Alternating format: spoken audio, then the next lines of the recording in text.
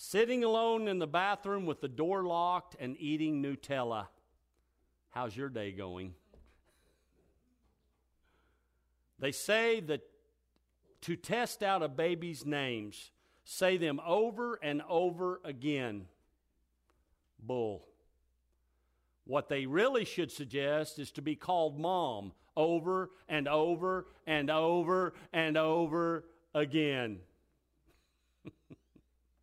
And then see if you still choose that. I started making myself breakfast, and I ended up making everybody except myself breakfast.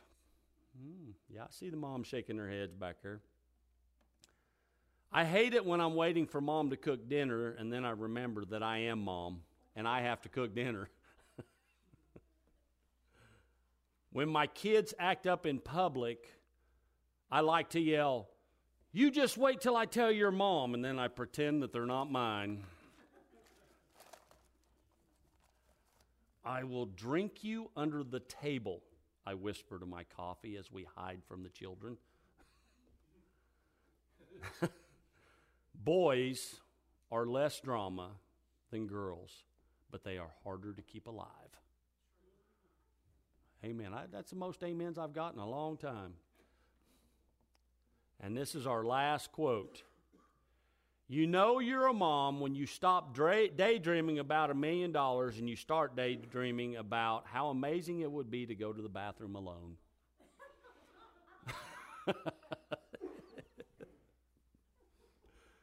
You know, there are some things that happen in life that we look back and we say, wow, has it really been 10 years? Or wow, has it really been 20 years? It's almost daily.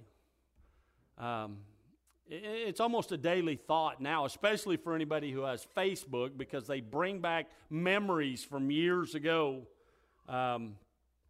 This was my post for today from 11 years ago.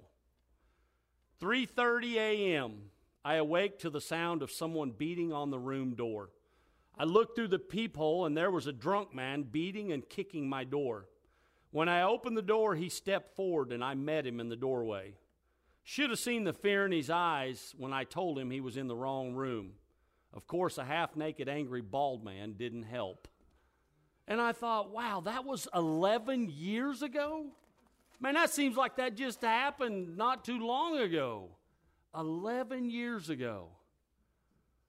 Wow. But then on the other hand, it's not quite been 3 years since I lost my mom. And it feels like she's been gone forever. It just feels like I looked, I wanted to make sure how long ago it was. It was just a couple of days before my anniversary in June 3 years ago. And I thought, man, it seems like she's been gone forever. I miss my mom. I miss her a lot. I miss her terribly at times. In 1 Kings chapter 2, verse 19, I know the bulletins say 2 Kings, but that was somebody messed up. I don't know who. But it's not. It's in 1 Kings chapter 2 and verse 19.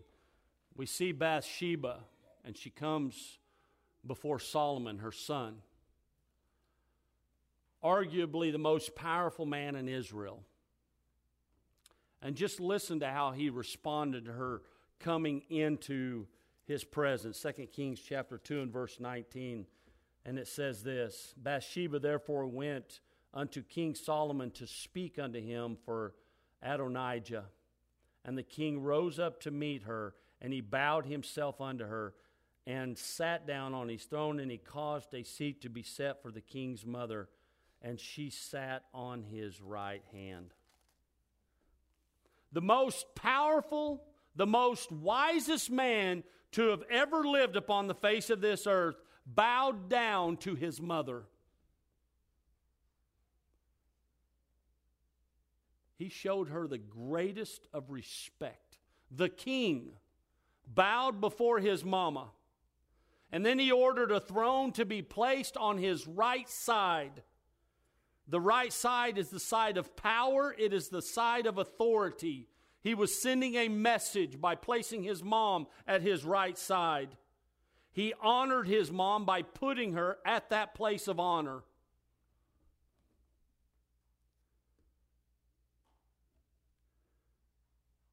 And he acknowledged that she was the greatest influence in his life. You know, many years ago, I always had this distorted view of Bathsheba. We've always heard this story of King David and Bathsheba, and I always had this distorted view that Bathsheba was somehow a willing participant. And I did an in-depth study. And through that study, I come to find out that Bathsheba was not a willing participant. She was a victim. She was an innocent. The Bible calls her a lamb. It was David. It was David that took advantage of his authority. It was David that took advantage of his position, and he paid dearly for it. But not one time throughout Scripture does the Bible ever condemn Bathsheba. Not one time. And so here we see this mother and her love for her son and the respect that Solomon had for his mom. And you know, the first 5 commandments that we have of the 10 commandments do with our relationship with Jehovah God. The first 5. And the very next one, number 6, has to do, the first one, with our relationship with fellow man, is to honor thy father and thy mother. That is a command. As a matter of fact, the Bible goes on to say that this is the first commandment with promise, so that it may be well with you and that you may live long on the earth. And you know what's interesting to me? I get asked a lot, how do I honor my parent when they don't deserve it? It surprises me how I just had someone ask me this in the past week or two. How do you honor your parent when they don't deserve honor?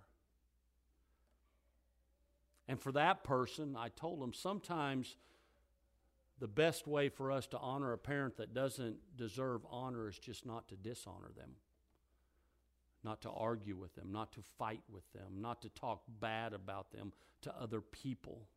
Because they still gave you life. Whether you get along with your parent or not, whether you have anything good to say about your parent, they still gave you life, and God said you will honor them. It's not a suggestion. There's no disclaimers. There's no side notes. It says, number 6, you will honor your father and your mother. It's up to you to figure out what that looks like. It's not a choice. It's a command.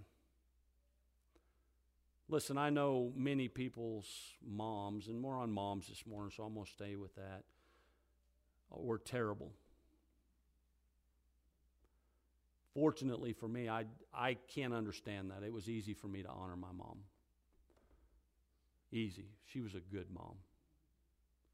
She was a wonderful mom.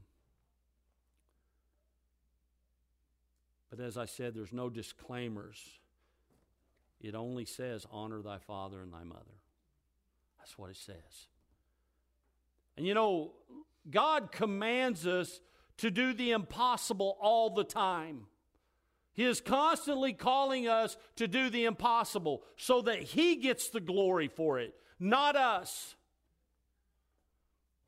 He doesn't give us the option. He says, listen, you are to forgive the unforgivable. Try to tell that to a rape victim or a molested child. And yet that's what it says. It says to forgive. And when we finally understand that the forgiveness isn't about them, it's about ourselves, it's about healing for us. That unforgiveness is a cancer. Unforgiveness will eat you alive inside. When you finally understand that, and you understand that God knows best,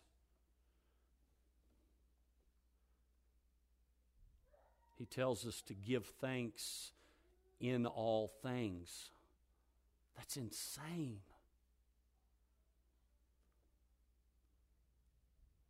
And God says, you can't do it, but I can do it through you if you'll allow me. You know, every year I try to find a way to encourage moms. Every year, that is my goal. When I sit down and I begin to pray, and it's always a struggle. You know, as many years as I've been, it's hard to come up with fresh. It's hard to come up with new. But every year I sit down and I pray and I say, God, my prayer is that moms leave here encouraged. Especially since we live in a society that makes women feel like they're failures if they choose to be a mom. Failures. They even offer and they celebrate an option to murder their own children if they so choose. You know, it was a constant battle when my kids were growing up and my wife chose to stay home to raise our children. It was a constant battle for me to make her feel like she was contributing to the family. She had people telling her that she wasn't doing her part, and oh my goodness, I used to get so angry. I thought, how dare someone speak to my wife? We made a choice. We made sacrifices because we wanted her to stay home.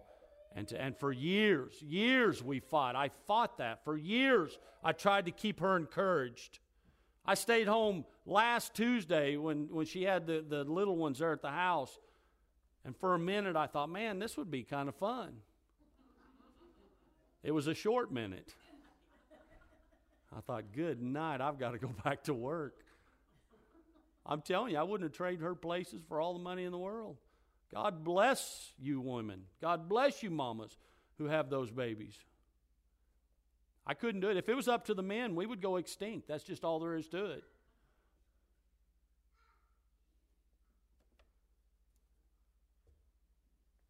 So, how important is being a mom? You know, not to be over dramatic, but the survival of all human race depends on it. Only a woman can be a mom. I don't care what society tells you. Only a woman, genetically born a woman, can be a mom. That is how God designed it. The female body is absolutely incredible. It can create life. It can incubate life. It can sustain that life with nutrition before and after birth. That is amazing. That is incredible. How does a man contribute? It takes him about 500 milliseconds to plant a seed, and he's done. That's it. And yet the woman takes over. Don't give me thumbs up. I shouldn't have looked up when I said that part. He can't even change a diaper properly. Losers. And you know, our society has done very well convincing women that they don't want children. It amazes me how many women choose not to have children. I can't imagine that. Something that has been put inside of them by God Almighty. A natural instinct has been taken away from women because of the way society treats our moms. They don't want children. They don't need children. They just don't have time for children. And you know, it hasn't always been that way. As a matter of fact, it used to be just the opposite. It used to be the greatest and most honorable thing for a woman to do to have children. That was the greatest and most honorable thing that she could do, was to have children. She would never choose to wait. As soon as they were married, they just knew they were going to begin trying to have children. And she wanted to have children. She wanted to have lots of children. Not the 1.2 children that we have today in our society. How do they figure that one out? She wanted them now, and she wanted lots of them. Today, we chemically and mechanically do everything we can to prevent a woman from getting pregnant. And if it doesn't work, we have the option to kill them. That's the society that we live in today. Psalms chapter 127, verses 3 through 5 say, children are a heritage from the Lord. Offsprings are a reward from Him. Like arrows in the hands of a warrior are children born in one's youth. Blessed is the man whose quiver is full of them. They will not be put to shame when they contend with their opponents in the court. You know, I thought about, blessed is the man whose quiver is full of them. And you know, when I look at people who were born in large families, they were always the happiest families. The big families were always the happiest family. They always the joyous, most joyous families. The kids loved each other. I know my mom had 12 siblings, or there was 12 of them total. And she used to talk about her childhood like it was the greatest thing ever. She said, we were so poor, but we had no idea. Blessed. In Genesis chapter 30 and verse 1, Rachel told her husband Jacob, she said, give me children or I will die. That's how mothers felt about children. That's what mothers felt about having a family. It was considered a curse. It was considered an affliction if a woman was unable to have children. She said, give me children or I will die. And so, as I said, I want to look this morning at a mother in 1 Samuel chapter 1, the mom of Samuel. Hannah by name.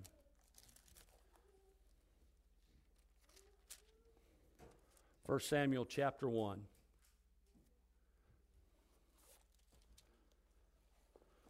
Now, there was a certain man of Rothatham Zophim of Mount Ephraim, and his name was Elkanah, the son of Jeroam, the son of Elihu, the son of Tohu, the son of Zuph, and Ephrathite. And he had 2 wives. Now, I kind of feel like, first off, you know, a lot of times people look at this and they talk about them have multiple wives. One of the things about it, they took the ability to have children was so important to them that was actually grounds for the divorce. If a woman could not have children, they were actually allowed them to divorce that woman. Or the other option was to marry another woman that could bear them children. And so when we see a case like this, and we see Miss Anna, who was not able to have children, and so here we see a case where he married another woman. He had 2 wives. The name of one was Hannah. The name of the other was Peninnah. And Peninnah had children, and Hannah had no children. And this man went up of his city yearly to worship and to sacrifice unto the Lord of hosts in Shiloh. And the 2 sons of Eli, Hophni and Phinehas, the priests of the Lord, were there. And when the time was at Elkanah offered, he gave to Peninnah his wife, and to all her sons and to all her daughters portions. Now you see that. You already see the problem. Peninnah has given Jacob all of these sons and daughters. And poor Miss Hannah, who has this heart desire to have children, is unable to have any. And here you have this second wife who comes in and starts to bear children. And the first thing that I kind of notice is that Hannah doesn't go to her husband and blame him. She doesn't go and begin to blame her husband. Give me children or I will die. But notice in verse 5 it says, but unto Hannah he gave a worthy portion, which some say a double portion. Some of your translations will say a double portion. He gave her a double portion, for he loved Hannah, but the Lord had shut up her womb. And so you see the love that he had for Hannah. He loved her. And he wanted her to have children. And he blessed her by giving her a double portion when it came time. And her adversary, that's speaking of Peninnah. Now Peninnah is her adversary, the problem child, also provoked her sore. So it wasn't bad enough that Hannah was not able to have children, but now you have Peninnah that's rubbing it in her face that she's not able to have children and bragging about the fact that she has all of these children. And it says, for to make her feet, because the Lord had shut up her womb.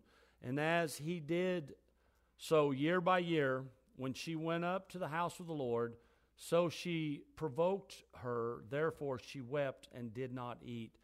So Hannah began to become depressed because she was unable to have children, and Peninnah was just horrible about it. And you see that in several cases inside of Scripture. Well, you'll see where you have one woman that's unable to have children, and the other one that's brought in to help have children then thinks she's really something, and will begin to pour out upon the one that is brokenhearted because she's not able to. And then said Elkanah, her husband, to her, Hannah, why weepest thou? And why eatest thou not? And why is thy heart grieved? Am I not better to thee than 10 sons? What a horrible thing to say to this woman. I mean, can you imagine? What do you need kids for? You got me, baby. You don't need anything else. You got me. I mean, come on, man. Seriously. Ain't I better than 10 sons? Oh, my. I'm sorry, but sometimes us men are so dumb. So Hannah rose up after they had eaten in Shiloh and after they had drunk. Now Eli, the priest, sat upon a seat by a post of the temple of the Lord. And she was in bitterness of soul, and she prayed unto the Lord, and she wept sore. And she vowed a vow, and she said, O Lord of hosts, if thou wilt indeed look on the affliction of the handmaid, and remember me, and not forget thine handmaid, but will give unto thine handmaid a man-child, then I will give him unto the Lord all the days of his life, and there shall no razor come upon his head. That's the Nazirite vow. We've seen that with Samson. They never cut their hair. They never drank the fruit of the vine. And it came to pass that she continued praying before the Lord, that Eli marked her mouth. So he's sitting back, and he sees Hannah up, and she's praying. As she's praying, her mouth is moving, but she's not saying anything. She's just kind of praying to herself. And Eli begins to look at her, and she spake in her heart, only her lips moved, but her voice was not heard. Therefore Eli thought that she had been drunken. So he looked up, and he sees Hannah. She's up there pouring her heart out, weeping before the Lord. And Eli looks, and he says, this woman's drunk. She showed up at the temple drunk. We got a lot of dumb men in this thing here.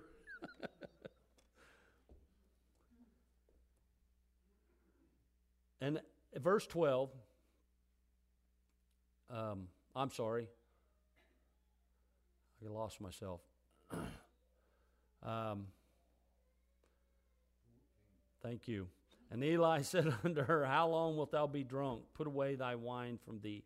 And Hannah answered and said, no, my Lord. I am a woman of sorrowful spirit. I have drunk neither wine nor strong drink, but have poured out my soul before the Lord. Count not thy handmaid for a daughter of Belial, for out of the abundance of my complaint and grief have I spoken hitherto. And so now we see Hannah, and Eli comes up and he says, listen, how dare you come into the house of the God drunk? How dare you show up here drinking?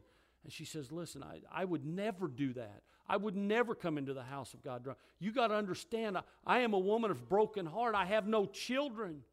And I'm crying out before God that He would give me that child. And I'm going to tell you something. If you have a praying mom, you have something. If you had a praying mom in your life, you had something. And I hope you never take that for granted. And here we see Hannah, who is pouring out prayers for a child that she doesn't even have, and making promises and making deals with God that if you will do this, I will give this child back to you.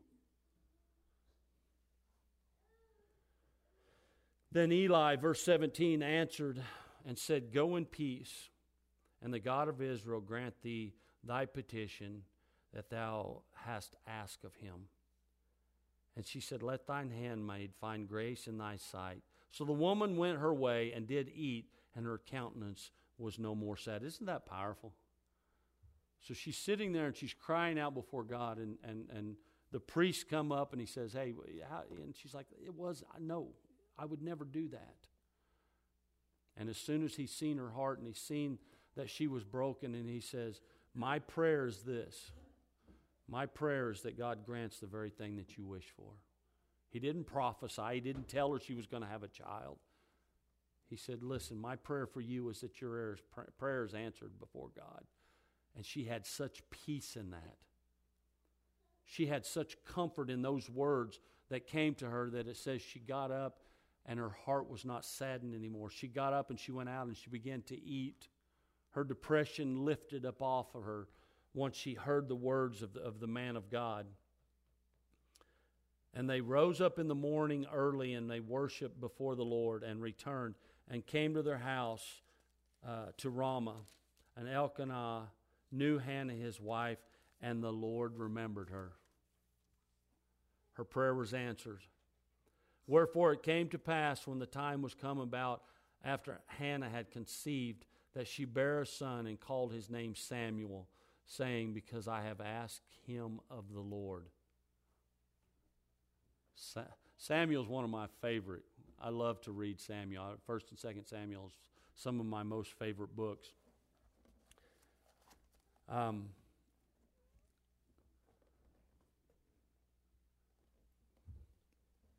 the man Elkanah and all of his house went up to offer unto the Lord the yearly sacrifice and his vow.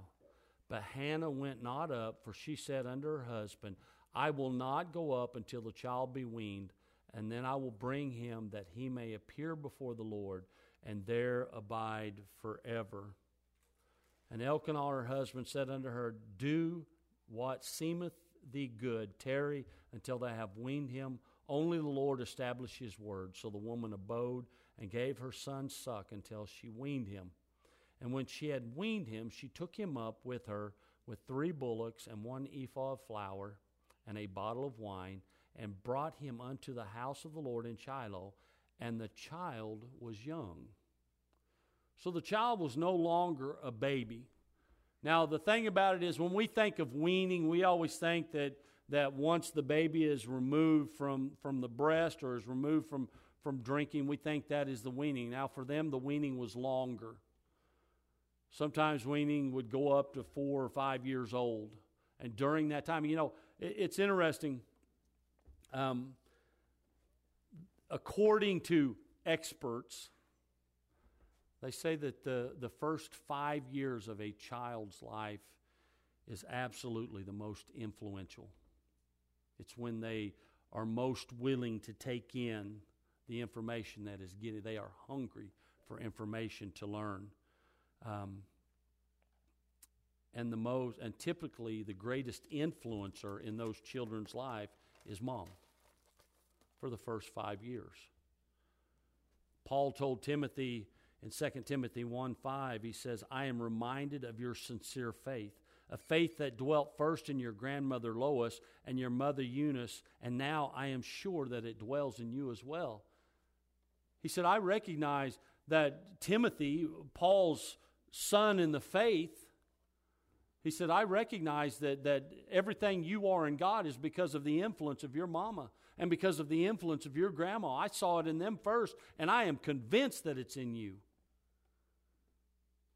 I heard a story about a great preacher, a commentator, and he had 6 sons. And all 6 of those sons became preachers. Great preachers, preachers of great influence. And one of them was being interviewed. And they asked him, they said, so of all of those that are preaching in your house, who is the greatest preacher in the house? Of course, he's expecting a little sibling rivalry, I'm the greatest, or maybe he would even go and say my dad was the greatest preacher. And he looked at that and he said, my mom was the greatest preacher in our house. My mom was the greatest preacher in my house. What a powerful testimony. Abraham Lincoln said, no man is poor who has a godly mother.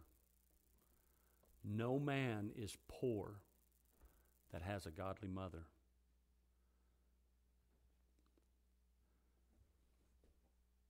Verse 25, and they slew a bullock, and they brought the child to Eli.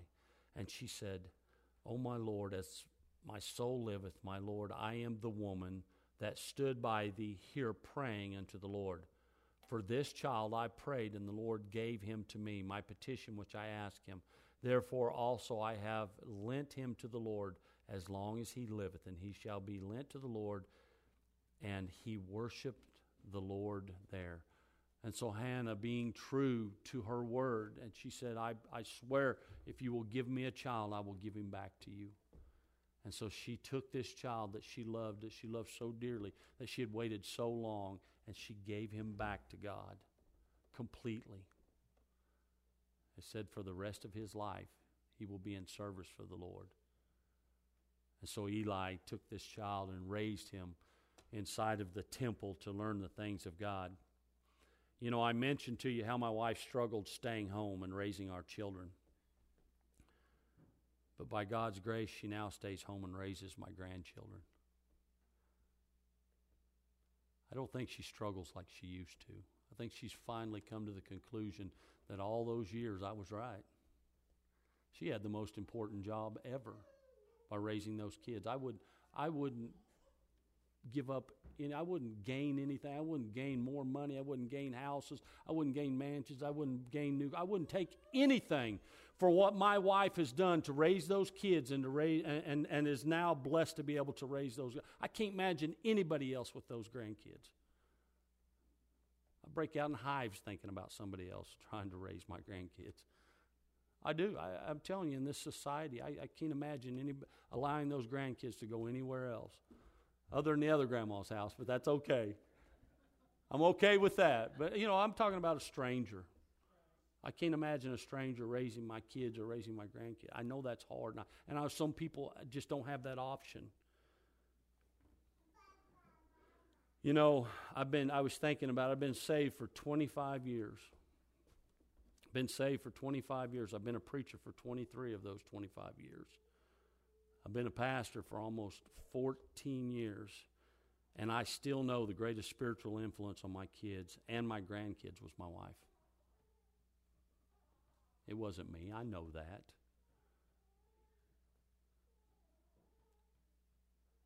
And I thank God for that. Proverbs chapter 6 and verse 20 says, forsake not your mother's teachings.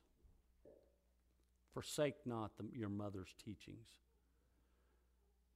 Moms and grandmas, please don't ever downplay the role you play as a mom. Don't ever downplay the role you play as a grandmother.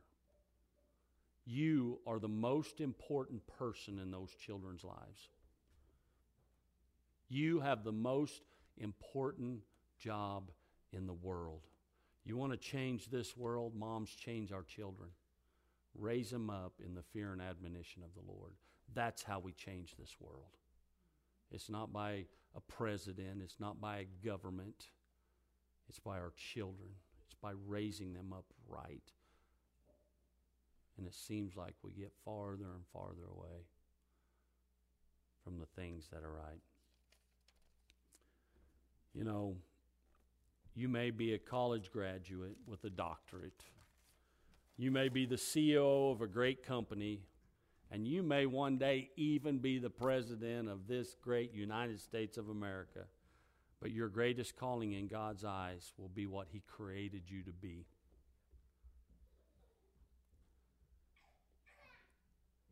And your greatest accomplishment will be to raise godly children. That will be your greatest accomplishment in this life. All of those other things are nice. I'm not opposed to any of them, but I'm telling you, the thing God created all women to do, because a man cannot do it.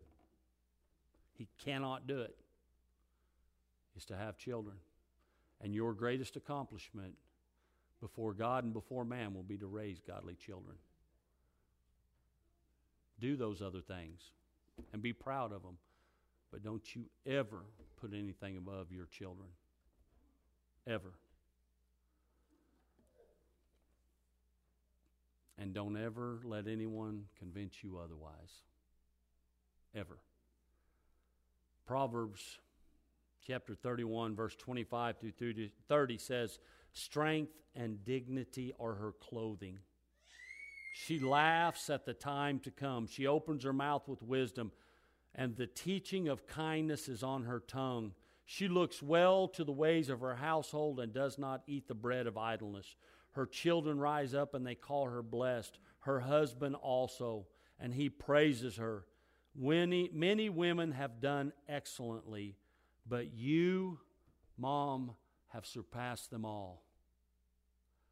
And Psalms 127:3 says, "Behold, children are a heritage from the Lord, and the fruit of the womb is a reward." The greatest gift God gives is our children.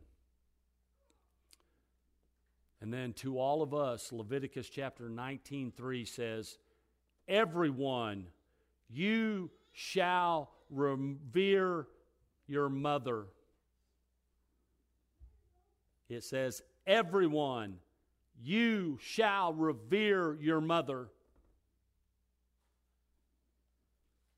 Moms, we love you. We love you all. And we thank you for the sacrifices that you have made over the years, for all the things that you've given up so that your family could have. We thank you. Would you stand to your feet?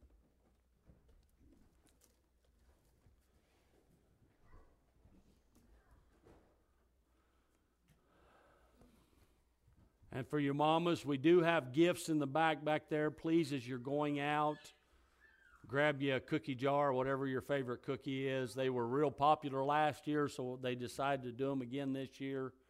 And so please grab you one on the way out.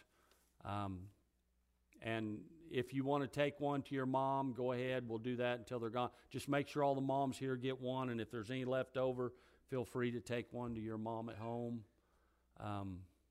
But thank you, moms.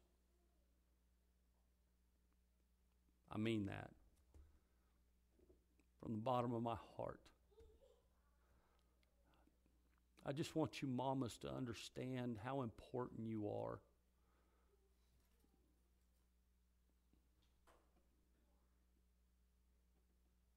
I see these babies running around here. It just makes me so proud and so happy. Thank you. And God bless you. Father, thank you for this wonderful day. And God, we thank you for this encouraging word. God, I thank you for the moms that are here today. God, I pray that today you pour out upon them. God, I pray that they walk out of there with their heads high, God, encouraged and strengthened. God, may they leave here. I know they get tired. God, I know they wear down. I know they wear out. God, I know that it is such a struggle in this world to raise kids. But Father, they have chosen that path. And God, I pray you bless them. God, that they feel the accomplishment of raising these children. They see the benefit of raising these children godly. And God, for all of the grandmas here, may they be an encouragement. May they be a helping hand. May they be an open ear for advice. And may they have a direct impact on these babies and to help raise them as godly children. And now, Father, as we conclude this service, I just pray that you bless us today as we leave this house. I pray for rest today. And Father, bring us all back once again as we open your word. We ask all these things in Jesus' very precious name. Amen. God bless you. Happy Mother's Day.